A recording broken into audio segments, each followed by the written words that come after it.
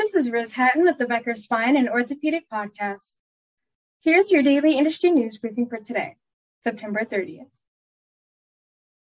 From a robotic surgery platform in space to a $21.3 million expansion, here are 12 robotic updates Becker's has reported on since July 5th.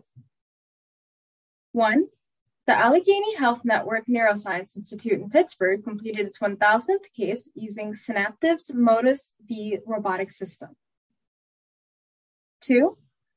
Paris-based Ganymede Robotics raised $21.3 million for expansion in the U.S.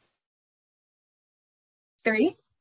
The 20th hospital in the country installed Glovius Medical's Excelsius Ecosystem robotic spinal imaging and navigation system. 4. Zimmer Biomet, a New York City-based hospital for special surgery, have partnered to create a robotic joint replacement center. 5. The world's first miniaturized robotic-assisted surgery platform is set to be tested in space. 6. Glovius Medical's imaging system, Excelsius 3D, was used in more than 150 procedures in the second quarter. 7.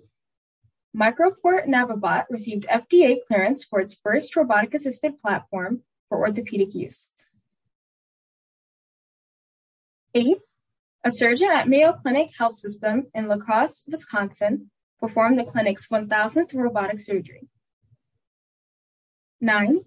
Point Robotics, MedTech's Point KingGuide received FDA 510(k) clearance. 10.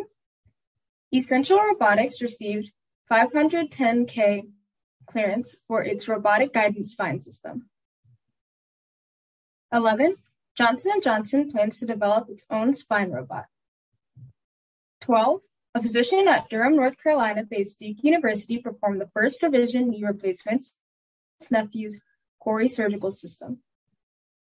If you would like the latest spine and healthcare industry news delivered to your inbox every afternoon, subscribe to the Becker Spine Review e-newsletter through our website at www.beckerspine.com.